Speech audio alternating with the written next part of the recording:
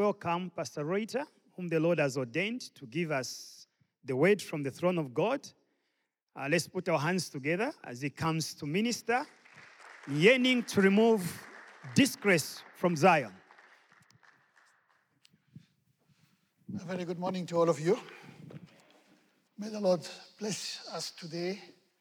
It's not a use day, it's not a highlight, but thank God you're here. Okay. Well, today I want to share with you a word that I believe is really right for our time and that God has put on my heart. And I want to begin taking you to the book of Nehemiah. My subject today I called Yearning to Remove Disgrace from Zion. Yearning to remove disgrace from Zion. Let me read from the book of Nehemiah chapter 1 and verse 1. The words of Nehemiah, the son of Hacaliah, in the month of Kislev, in the 20th year, while I was in the citadel of Susa. Hanani, one of my brothers, came from Judah with some other men, and I questioned them about the Jewish remnant that survived exile, and also about Jerusalem. They said to me, those who survived the exile are back in the province and are in great trouble and disgrace. The wall of Jerusalem is broken down, and its gates have been burned with fire. And verse 4, when I heard these things, I sat down and wept. For some days I mourned and fasted and prayed before the God of heaven.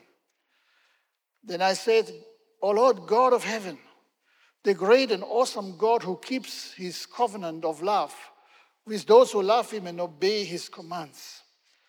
Let your ears be attentive and your eyes open to hear the prayer of your servant praying before you day and night for your servants, the people of Israel. I confess the sins we Israelites, including myself and my father's house, have committed against you. And Nehemiah 1:11 says, O Lord, let your ears be attentive to the prayer of this your servant and the prayer of your servants who delight in revering your name. Give your servant success today by granting him favor in the presence of this man. I was the cupbearer of the king. And let me read also the book of Ezra. Ezra chapter 9 and verse 8. The Bible reads here, but now we have been given a brief moment of grace. For the Lord our God has allowed a few of us to survive as a remnant.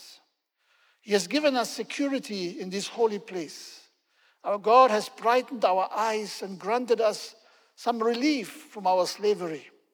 For we were slaves, but in his unfailing love, our God did not abandon us in our slavery. Instead, he caused the kings of Persia to treat us favorably.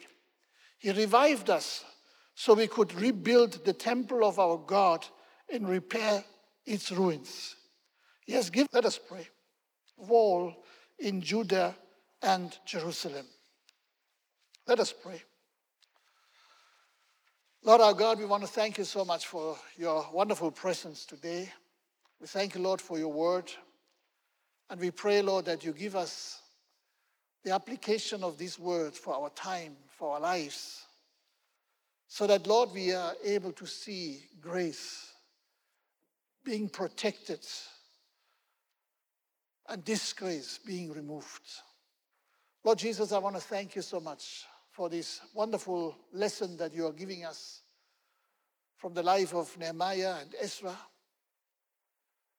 and how they have been able to become instrumental in your mighty hands to get the work of God being done. So Lord, let us be able to walk in the footsteps of those men and those women who were rebuilding the walls of Jerusalem and the temple of the Lord our God. Lord, be in our midst and teach us your word. In Jesus' name I pray. Amen. Amen. You know, when God speaks to us in his word, and we go especially into the Old Testament, this is not just history. Yes, of course, it may record what has happened in days of old. It may tell us a number of things that I think are very important for the history of Israel, the history of our own lives. But of course, I believe it is actually brand new for our time and very, very current, because what they have gone through is what we are facing in our own lives as well, in our own experience in the body of Christ and also personally. So as we are studying this word, I want you to understand, you know, as you are listening, as you're hearing, talking about Nehemiah, Ezra, and the people in those places, you know, that actually God talks to us. Because what Nehemiah did is what we need to do again. Okay, what Ezra did, we need to be able to see happening in our midst again. And we need to be able to build the very walls that have been broken in our own lives and also in the body of Christ. So I want to just, send this ahead of time so that you don't think we are talking about something in the distant past which doesn't really have a bearing on us. No, every word that comes from the mouth of God has a bearing on our lives. Every word that God speaks is meant to build us up, is meant to give us understanding and a deeper, appreciation of what the desires of God are. Now, as you have seen in this scripture, we are reading a few times the word disgrace. We have been speaking a lot about grace since we started this year, and not so much about disgrace. But disgrace is a reality. And in our world today, there is a lot of disgrace. In fact, when you open the newspapers, you read more about disgrace than grace. When you listen to the news, local or international, you read about disgrace all the time. Walls are broken down. Protection is not there. People are getting killed. There are people who lose property every single day because of disgrace. Okay? There are people out there who don't mean well, who are selfish, who just think about their own ideas, their own benefits, their own self. And that's why we have so much disgrace in our world. And when Nehemiah got, visited by his brother, and he found out the condition of the city of Jerusalem. Jerusalem is called Zion, the city of God. He was quizzing him. He was inquiring from his brother, what is happening with the people who remained behind, those who survived the exile, those who have not been taken captives, taken to Babylon or Persia. Story. And the story that Nehemiah got was a very sad story. Those who survived the exile, they are in great trouble and they are in disgrace. Okay? Jerusalem was built as a fortified city. It was having walls of protection. It had gates, and they were regulating who was going in and who went out. And of course, gates are important. Okay? I don't think you would want to live in a house that has no door. Okay? Because you never know who is coming in, apart from mosquitoes and other insects. So I think we all realize how important protection is. I believe every one of you has a key in your pocket. Okay? Maybe for your car, but more so for your house. And before you left, you locked the house. Now, we all understand security. And in Scripture, we are realizing that God also is very concerned about the security of his people. So that what he installs and deposits into our lives in terms of grace, in terms of kindness, goodness, grace, and mercy, that it will not be destroyed, but that it will be protected and that it will be able to grow. You see, every good thing that is able to bear fruit can also be destroyed, isn't it? You know, every plant that you are going to have in your garden, somebody can come and uproot it, and then it will no longer bear fruit. But God is interested that that which he has put into our lives in terms of salvation, in terms of grace, in terms of gifts and abilities, that it will be able to continuously bear the fruit of the Spirit. Okay, and that's why we need to see it protected. Now, the city of God was lying in ruins and disgrace because the walls were destroyed. And the city and the temple were destroyed. Now, Nehemiah was not just a consumer of news, but he put himself into the tragedy. And he asked himself, what can I do about this situation? You know, when we read the news in the newspaper, of course, we all, to a large extent, get news. Whether you get it from the newspaper or whether you get it from social media today, you know, we are all consumers of news. And a lot of the news is not good news, as I said. So when such news reaches you, what do? You shrug your shoulders and says, anyway, what can I do? It's just like that. Nehemiah did not do that. Nehemiah became personally, involved. His heart was beginning to pump faster, and he began to pray, began to fast, he began to cry. He was seeking the face of the Lord and wondering what can be done in this situation. And, I think this is very important for us to see because I think God looks for people like Nehemiah.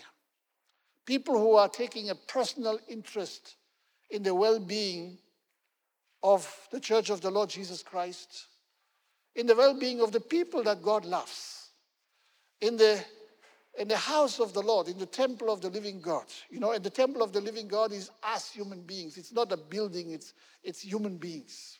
The church is not a building. The church are the people who are called out of darkness into his wonderful light. And so Nehemiah was getting involved. It touched his mind. It touched his emotions. He started crying. He started praying. And he repented. Well, we don't know. Nehemiah was probably not a very old man, so many of the sins that were committed by the people of Israel were committed before his time. But he put himself under the collective burden of sin, and he repented on behalf of the people of Israel who had gone astray. Very, very often we are seeing the wrong things that happen, and then we begin to blame the people who we feel are at fault for what is happening. But Nehemiah didn't do that. He put himself into the same boat. He says, we have sinned. It may not have been Nehemiah himself who had, caused any of these problems that happened to come to pass.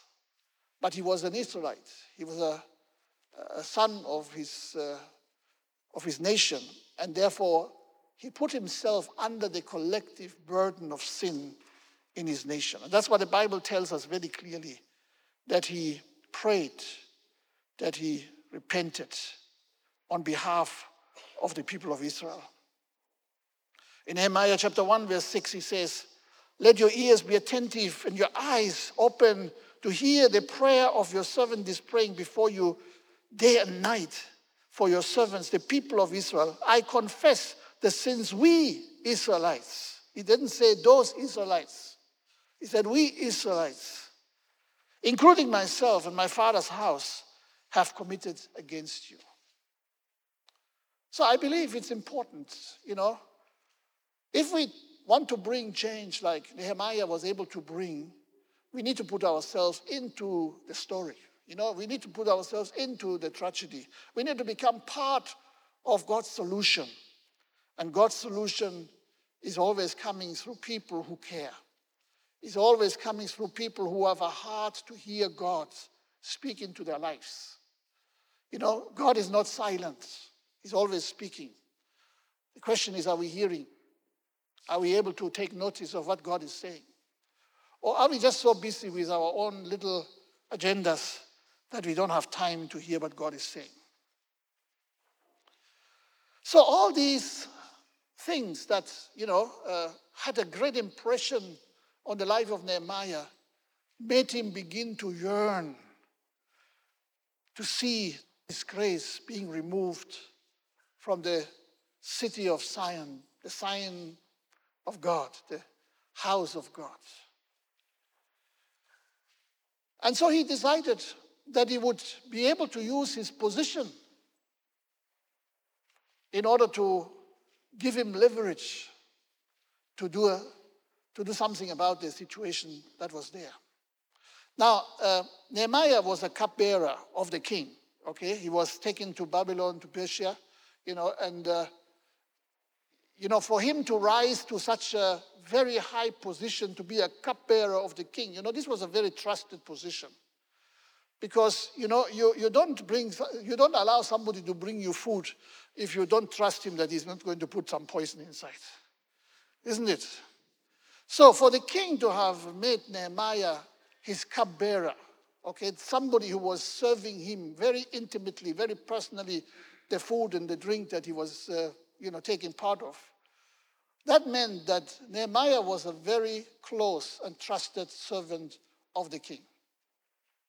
And what we must understand, that kings were putting a lot of emphasis, not just on good service, but also on happiness and cheerfulness in their presence. So, a servant who came into the presence of the king was supposed to be, or was expected to be cheerful. Okay? He was expected to be happy. Even if he was not happy, he was supposed to give himself the shine of happiness. Okay? And so one day,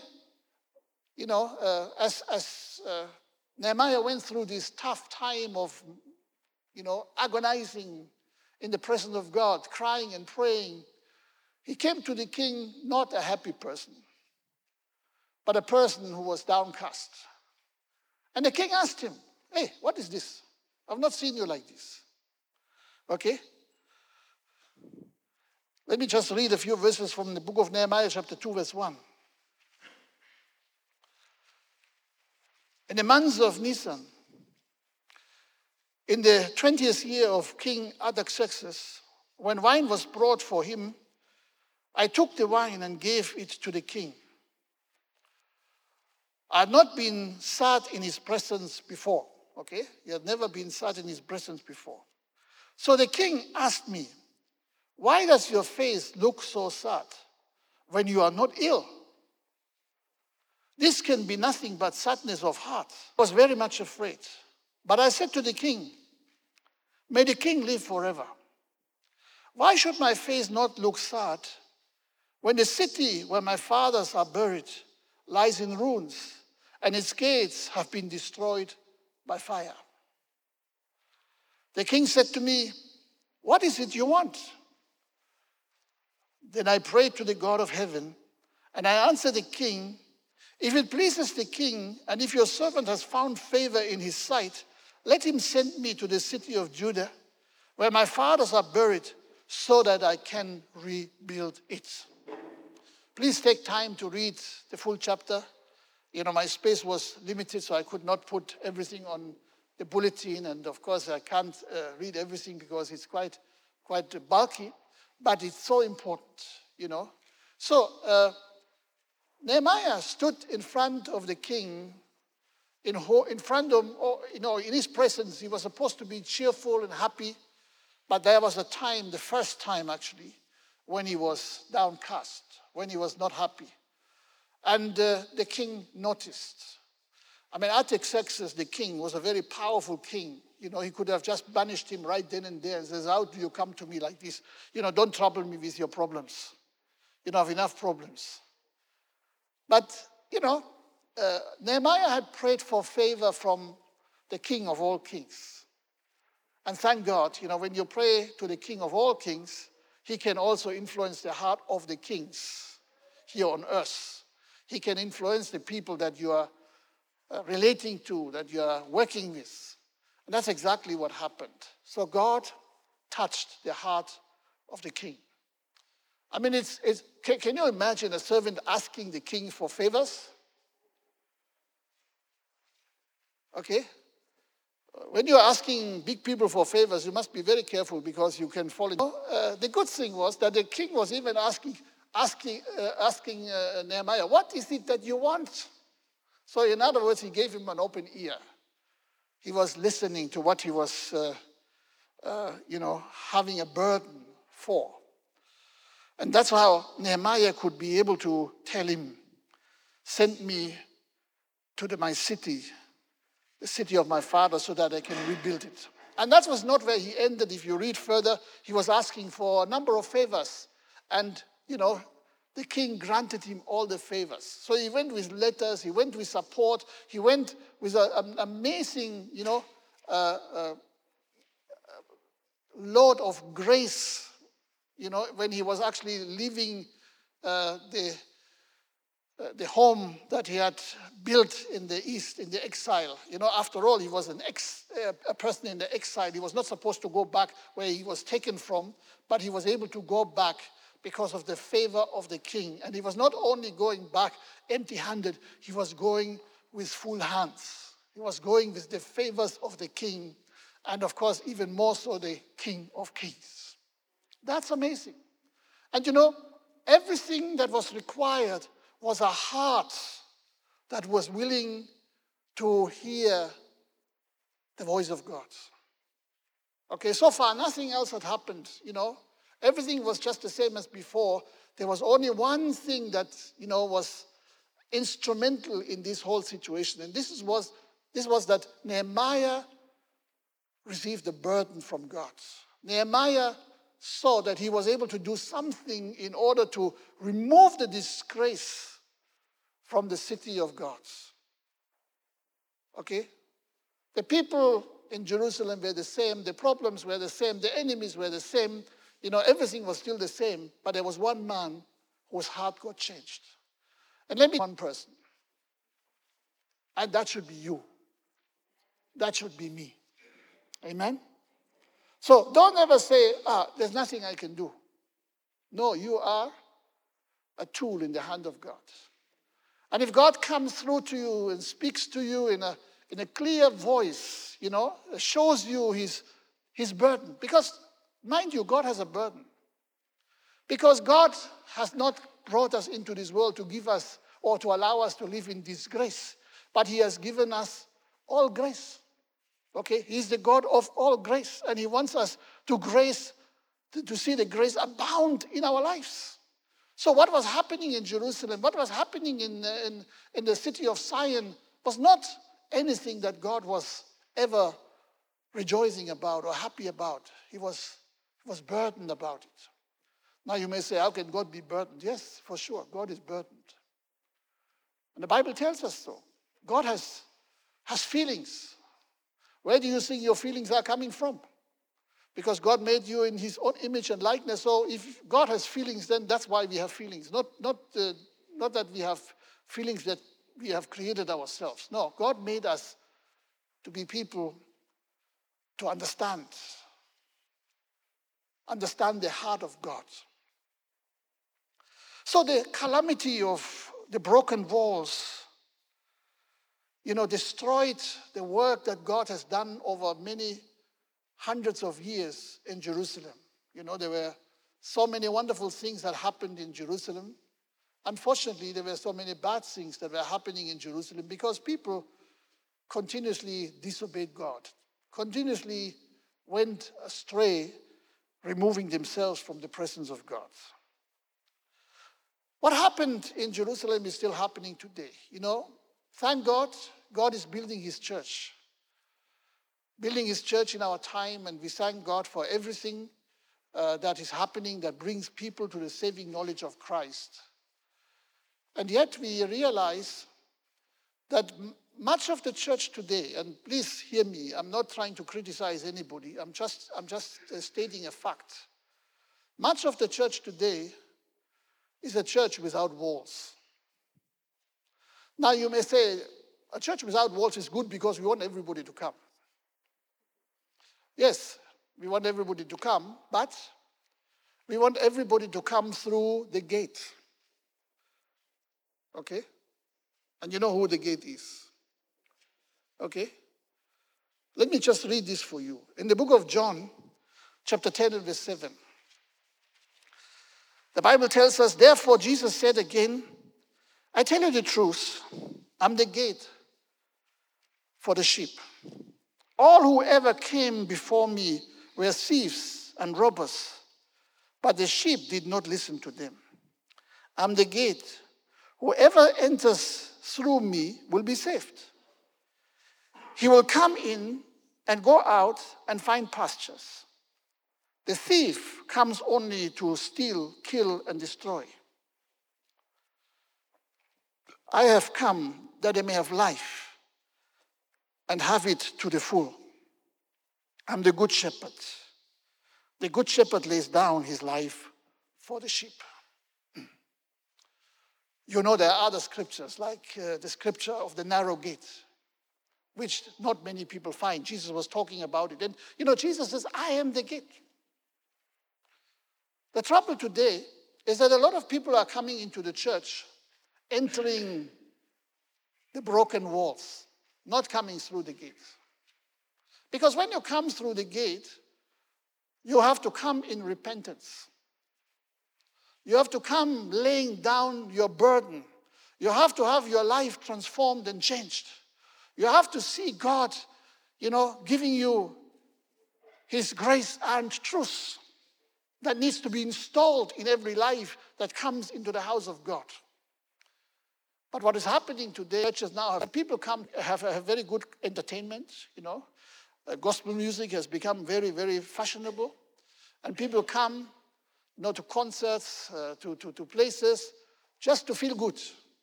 And of course, there should be a good atmosphere in the house of God, for sure. So people get attracted. But unfortunately, they're not coming through the gates.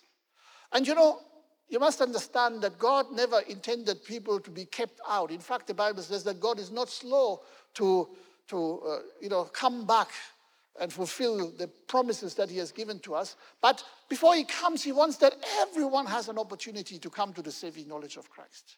So in other words, the gate is not meant to keep out people. The gate is meant to keep out evil. You understand? And that's why there are gates. Okay, that's why there is a gate in the wall, and the gate means that when you pass through the gate, your life needs to be transformed.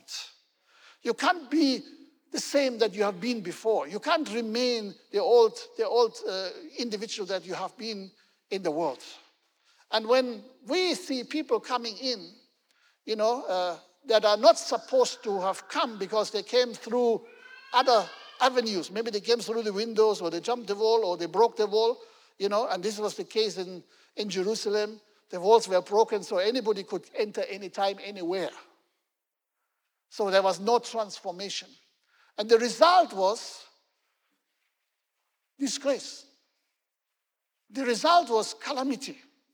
The result was a broken city. And, when the devil is able to come in, and the devil always has henchmen who want to come in, he comes to steal, kill, and destroy. And that's why gates are required. Okay? That's why we have to put up a protection around the body of Christ, about the church of the Lord Jesus Christ. And I think this is a message not just for us. Yes, it's important for us. It's a message for our time. Whether it's in our nation or whether it's around the world. We see that churches have compromised. There are so many influxes in churches which are not coming from above, but they are coming from the enemies. And we should hear God speak to our hearts Because God has an interest to see the church make a difference. If in the world you have everybody living, good and bad, that's fine. And God lets his sun shine over everybody in the world, good and bad. But in the church, it's a different story. In the church, you can't have the good and the bad. In the church, you have to have those who have been redeemed by the blood of the Lord Jesus Christ, our Lord and Savior. Amen? They need to be transformed. And I'm not saying they cannot be there if they're still making mistakes. No, that's not what I'm saying. But they need to be willing to repent and stay as people who are before the Lord in humility, willing to yield to the guidance of God, because that's what God is looking for. He's looking for a people who are having the heart of God, the desire of God, who are able to carry the grace of God. And the Bible tells us very clearly that those who humble themselves, they receive grace. But those who are not willing to humble themselves, God opposes them. Okay? God opposes the proud. And that's why there's no room for the proud. And yet, there's so much pride in the church today. There's so much evil in the church today.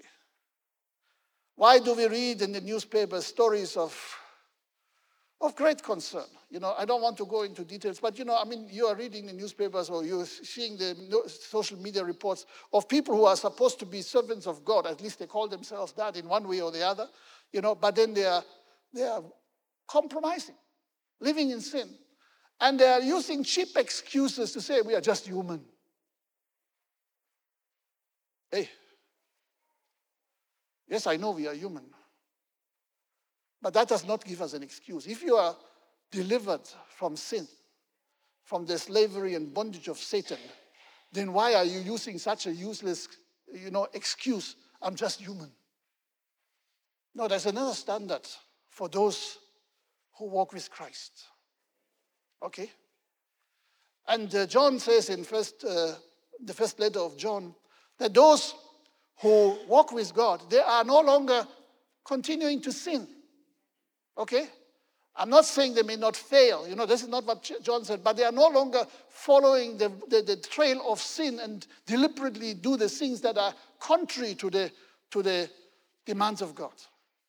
But they are seeking to do the will of the Father.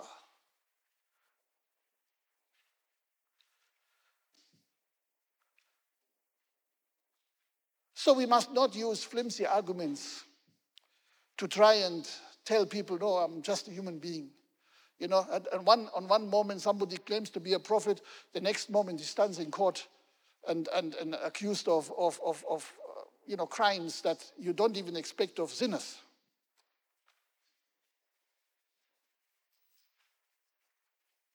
Very sad. So, I think we need to hear that. And I'm not just saying to give you news. You know that news.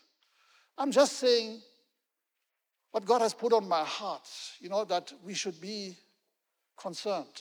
We should hear the concern of our Father in heaven. We should allow that burden to influence our way of living and really show a difference in the world in which we are. Jesus came into the temple and, Jesus was a very gentle man, okay? If there was any gentleman, then Jesus was a gentleman, okay? He was gentle. He says it, okay? I'm gentle in heart. But one day, he made some whips, okay? And he whipped the people who were making the temple, the house of God, turned the house of God into a den of thieves. Okay? He chased them. Was that gentle?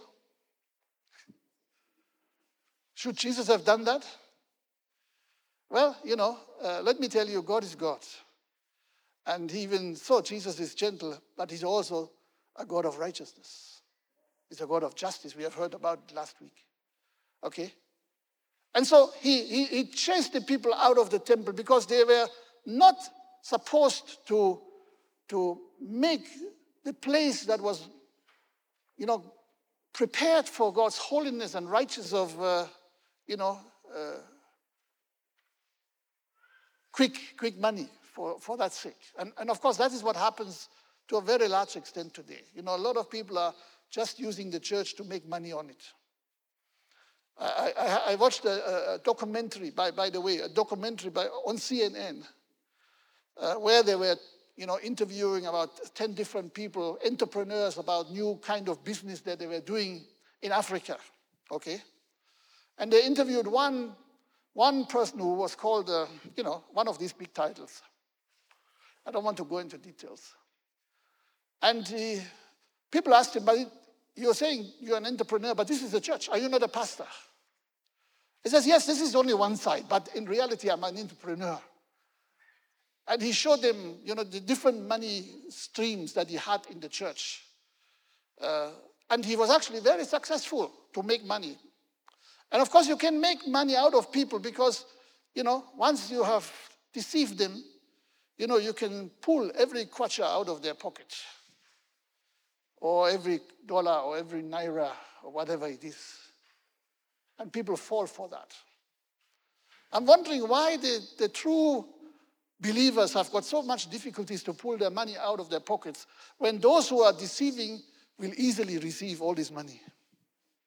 Can you give me an answer? I have not found it. If you know the answer, tell me about it. Because me, I'm not doing that. Hence, I'm not getting it, okay? And yet, many of you have got money, but you are keeping it to yourself. You're giving it to such people who are deceiving you. Instead of employing the money to where the need is, okay, to the widows and orphans. Okay, that's just challenges that we are facing, to rebuild the walls of the city of Jerusalem. Okay, that's just by the way. Let's look at Nehemiah again. Nehemiah came, one man, okay, I don't know, he may have had some people who came with him from the east as he came from his position as a cupbearer of the king, because he was, equipped by the king, so he probably came with other people who helped him. He came with the favors, he came with letters so that, people in the area would be able to support him. But basically, he was one person. Can one person change the whole setup of a fallen and broken city? Or a broken nation? That's the question. Can one person do that? We are still waiting for such a person in our country. Am I right? And I say yes. Look at what this man did. Nehemiah came. And before he did anything else, he assessed the ground. You can read this in the book of Nehemiah, chapter 2. I don't want to read it. I just want to read 2 verses here.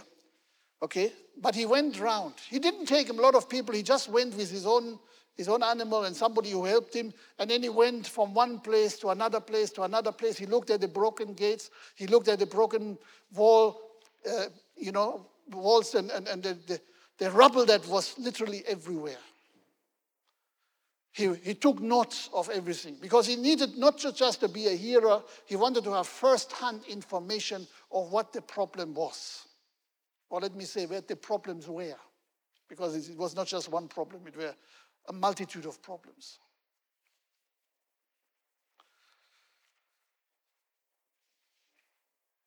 So Nehemiah got a good picture.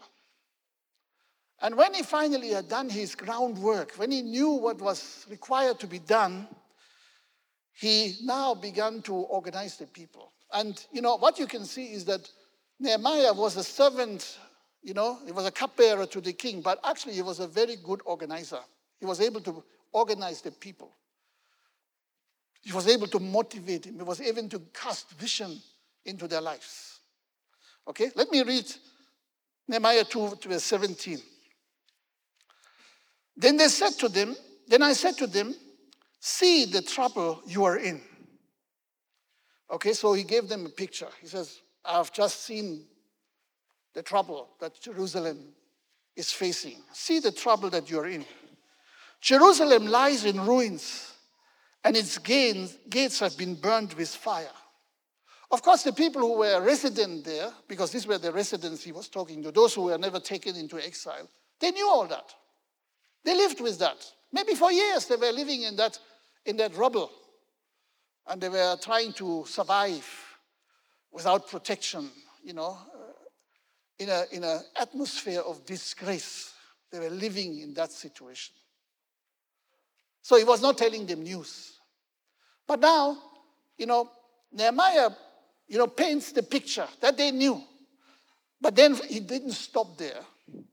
But he said, come, let us rebuild the walls of Jerusalem, and we will no longer be in disgrace. Hallelujah.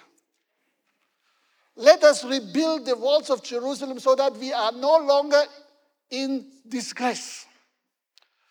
There's something we can do about disgrace. Okay? We can't produce grace, but we can remove disgrace. And when we remove disgrace, grace will come flowing in from above. But disgrace needs to be removed. Okay? The disgrace is our responsibility to tackle, to take up, to throw out. And this is what Nehemiah tells the people. He's motivating them. And he says, I owe it to me.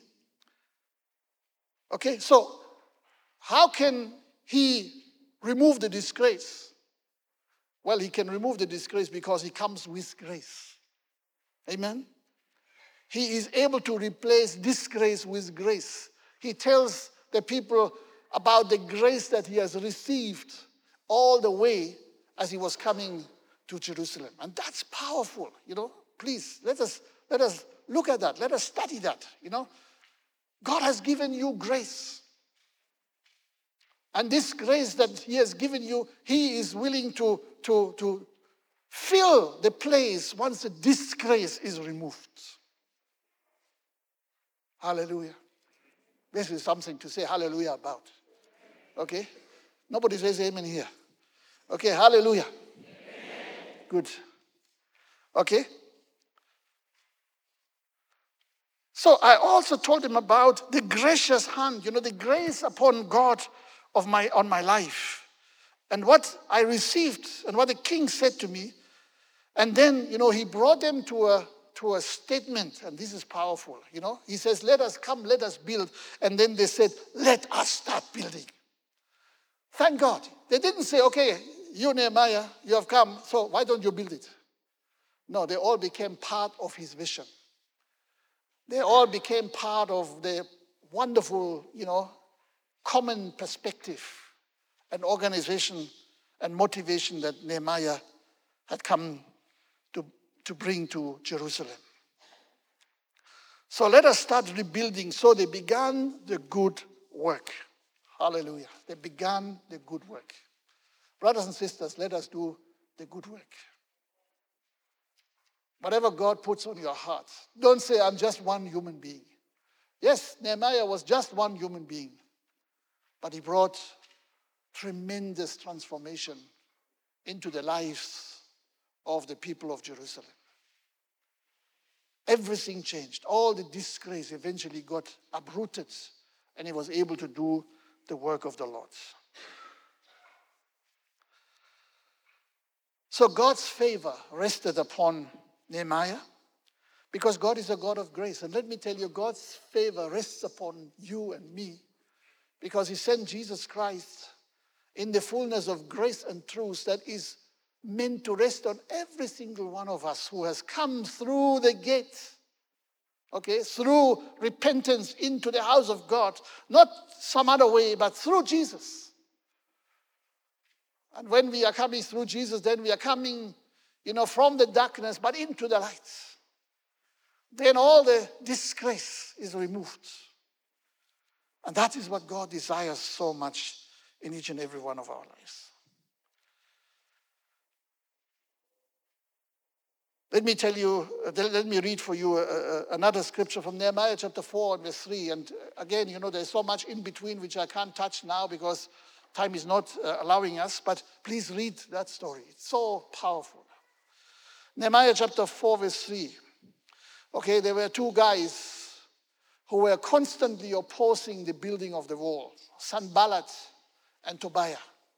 Okay, these were people who had no inheritance in the city of God. They were outsiders. They were enemies. They were responsible that the city was lying in ruins and in disgrace.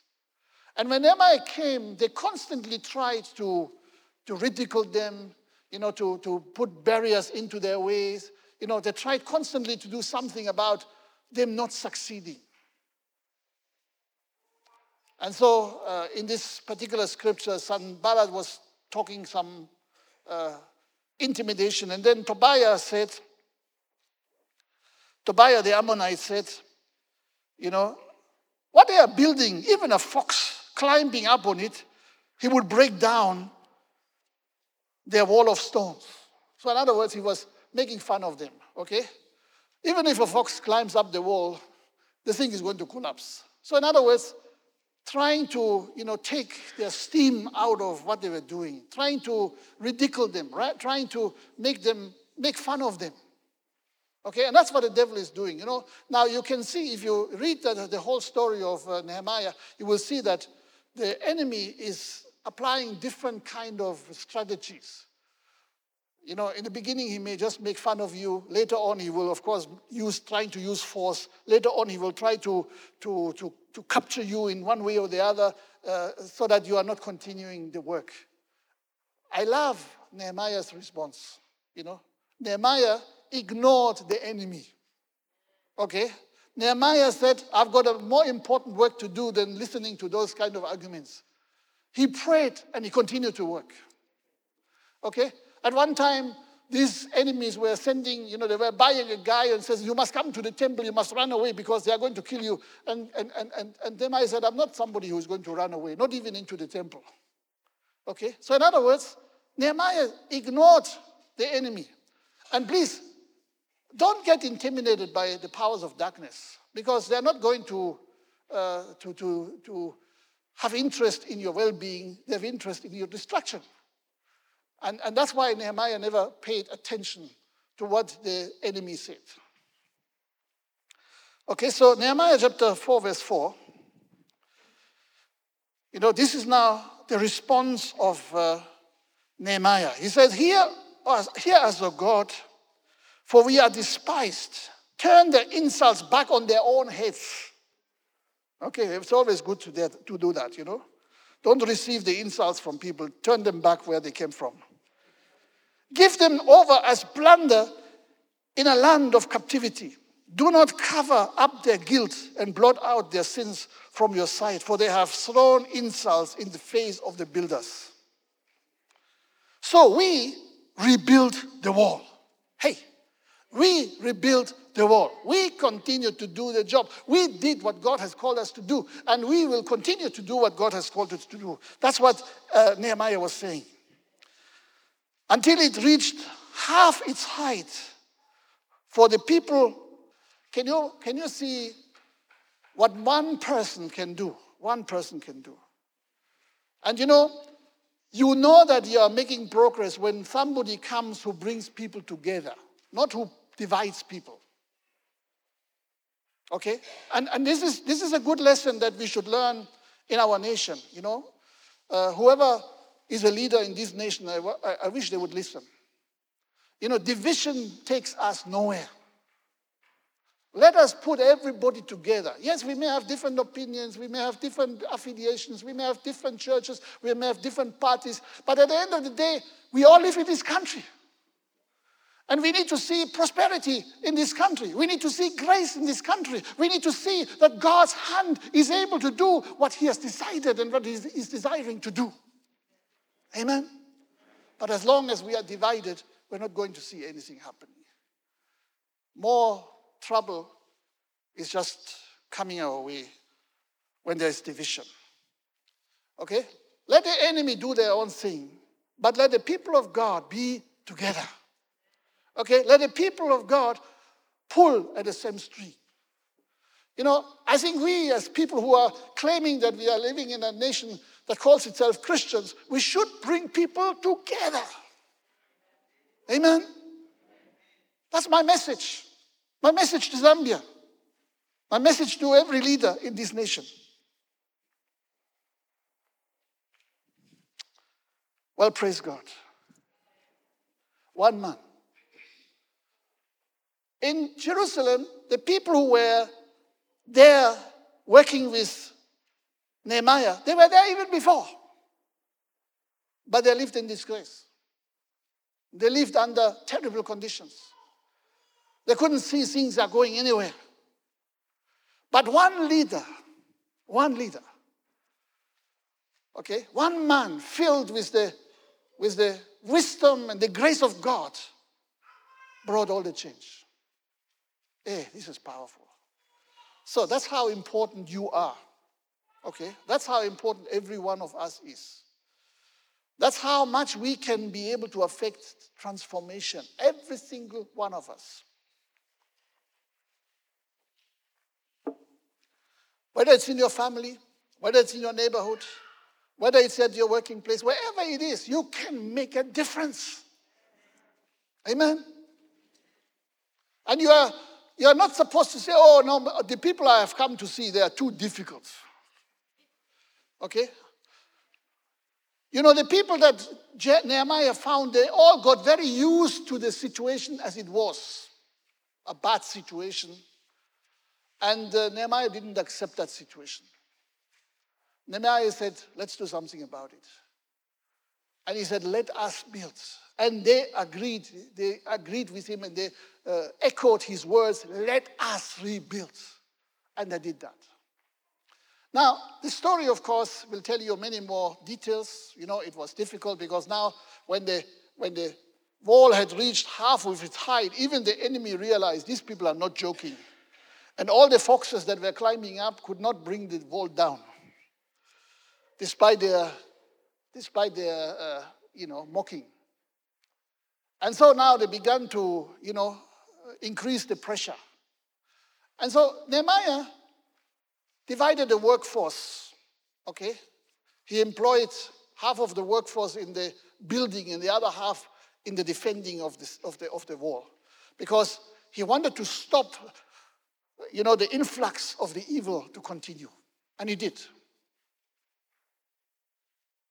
And of course, that was the secret that, they were able to continue and actually finishing the work. So focus and vision is required to defeat the opposition. Opposition will always be there. There is a devil in this world. Don't forget. Okay? And Jesus was very clear about it when he said, the one who came before me, the one who has come into the sheep's pen, he has come as a thief. He came to destroy. He came to kill. And that's the devil. Okay? So the devil is still at large out there. But please, ignore the devil. There are some people who like to talk too much about what the devil can do. I would rather talk about what God can do. Because God has defeated the power of darkness. Amen? And God's grace and God's favor is with us. So let us firmly trust in the Lord who called us. And that's what Nehemiah did. He concentrated on the task at hand. His task was to finish the building of the wall. And no matter what the devil would do, he would continue to do that. Nehemiah chapter 6 verse 15 says, okay, I'm reading from the New Living Translation.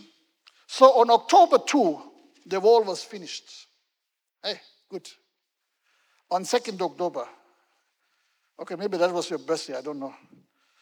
On 2nd October, the wall was finished just 52 days after we had begun. Hey, this is amazing. These people were living in this broken city with a broken wall, and the enemy could cause havoc, do whatever he wanted to do, and there was disgrace in the land, there was destruction in the land, but 52 days made all the difference. 52 days of building. It didn't take forever. It only took 52 days. It's less than 2 months. Isn't it? You know, I mean, if you would have brought a contractor, would have asked him to give you some quotations and how much time is required, maybe they would have told him it takes 5 years. And so much money that nobody had. But Nehemiah knew how to organize people. Okay? Nehemiah knew that they could be able to do it because he came with the favor of God. He came equipped with all the things that were required in order to do the job. Amazing. And so after 52 days, the wall was done. Zion was becoming the city of God again. Evil was banished. Enemies had no longer influence inside the city. They were outside, yes, but not inside. And that's where they were supposed to be. You know, the enemies are supposed to be banished outside, not in the house of God. Okay? So God's kingdom became what it meant to be in the first place, a place of righteousness, a place of God's grace, a place of love and goodness and kindness, not a place of calamity and disgrace. And thank God, grace came. Now, building the wall is one thing. Changing the hearts of the people is another. Okay? And this is where now another man comes in, and this is a priest called Ezra, who also came back to Jerusalem, and God used him in a mighty way. And when we read in the book of Nehemiah, chapter 8, verse 9, the Bible tells us, then Nehemiah, who was now the governor, Ezra, the priest and scribe, and the Levites who were interpreting for the people said to them, don't mourn and weep on such a day as this. For today is a sacred day before the Lord, for the people had all been weeping as they listened to the word of the Lord. Now this is very important, you know. Ezra brought the word. He was reading the word. And in verse Nehemiah chapter 8, verse 2, the Bible says that Ezra, the priest, brought the book of the law before the assembly, which included the men and the women and all the children old enough to understand. Okay, so everybody who could hear and understand needed to hear the word of the Lord. And when they listened to the word of God, they heard a lot of things from the enemies of God. They got a lot of intimidation and they were in disgrace. But when they heard from the Lord's word, the disgrace was disappearing. And the grace of God came. And that's amazing. So the people were weeping as they were listening to the word of God, because now they could hear the standard of God was reset. And Nehemiah continued and says, go and celebrate with a feast of rich foods and sweet drinks and share gifts for food with the people who have nothing prepared. This is a sacred day before our God. Don't be dejected and sad, for the joy of the Lord is your strength. Praise the Lord. The joy of the Lord is your strength. You know, when disgrace is gone, you can rejoice. If you live in the midst of disgrace, I think you cannot have joy. Okay? You cannot rejoice when everything is broken, when the thieves are entering your home, when they're taking your most precious possessions away. You can't rejoice. And those of us who have experienced that, you know what I'm talking about. Maybe all of us have experienced this at one time or the other. But when grace comes, you can rejoice in the Lord. And this is what Nehemiah told them. Don't be dejected and sad anymore, for the joy of the Lord is your strength. And why? Because of God's grace. Ezra chapter 9 verse 8 says, but now we have been given a brief moment of grace. Thank God. It's actually not so brief. It's the grace of God that is beyond our understanding, beyond our comprehension. For the Lord God has allowed us to survive. Okay, that's what Ezra is saying. We were a remnant. But now he has given us security in this holy place. Okay, because there is protection again. There's a wall that keeps out evil, that lets people come in, or the blood of Jesus. Because Jesus is the gate. Okay, Jesus says very clearly, I'm the gate for the sheep. So we thank God for the mighty and powerful work that he's doing. And let us not forget, we have a responsibility. Not just to come together on a Sunday morning and rejoice and be happy for the fact that God has saved us and given us a good future. Yes, we should do that. We should give God praise. But God has also called us to remove the disgrace from our land, so that grace can be able to abound, so that we can see our nation be transformed and changed. And this is a message that is for all of us. Everybody old enough to listen must listen. And when we hear the word of God, it transforms our hearts. It brings a spirit of repentance, of transformation. It brings the ability to remove darkness and bring light.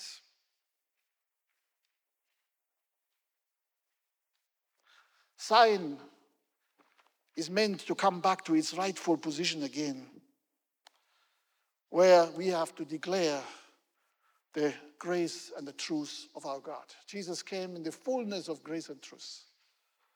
And we have the responsibility to declare the grace and truth to our world, to our nation, to our families, in our working places, wherever it is. This is our responsibility. And let no disgrace stop you.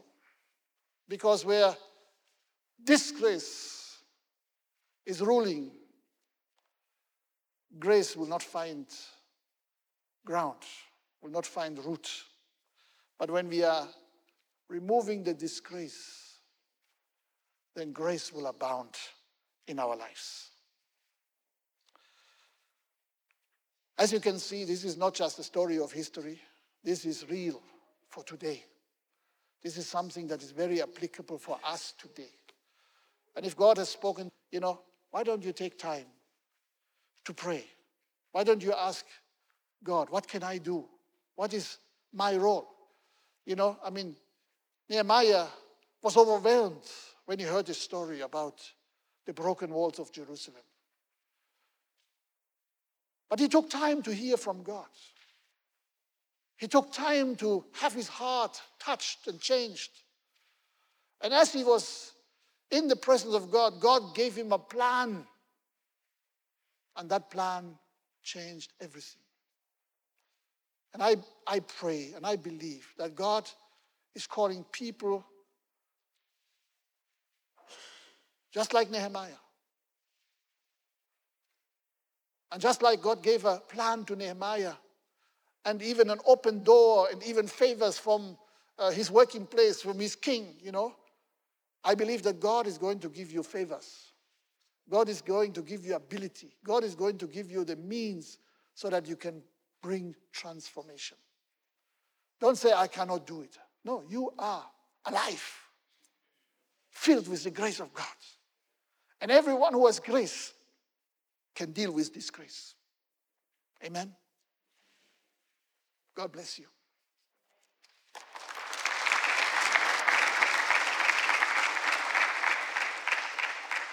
Let us pray. Lord our God, we are so grateful for your mighty and wonderful word, for your word of love, for your word of care, for your word of grace. Lord, You want us to be able to see the disgrace. You want us to begin to yearn for the disgrace to be removed from our families, from our churches, from our nation. Jesus, we pray, fill us with your grace. Fill us with your resolve. Fill us with vision so that we can be able to do what you have planned for us to do. Your word says that you have planned good things long ago so that we walk in them. And I pray, Lord, that you help us to recognize the good things that you have prepared for us so that we truly walk in them. Lord, we commit our lives into your hands. I want to thank you, Lord, for this powerful, powerful example of Nehemiah's life. And Lord Jesus, I pray, let us become such wonderful instruments in your hand, like you could be able to use Nehemiah and Ezra, and together with them all the people who were previously unable to do anything about their plight. So Lord Jesus, give us understanding, give us vision, give us a heart motivated, able to motivate others as well. To you be the glory and the honor. In Jesus' name I pray. And everyone say, amen. Amen.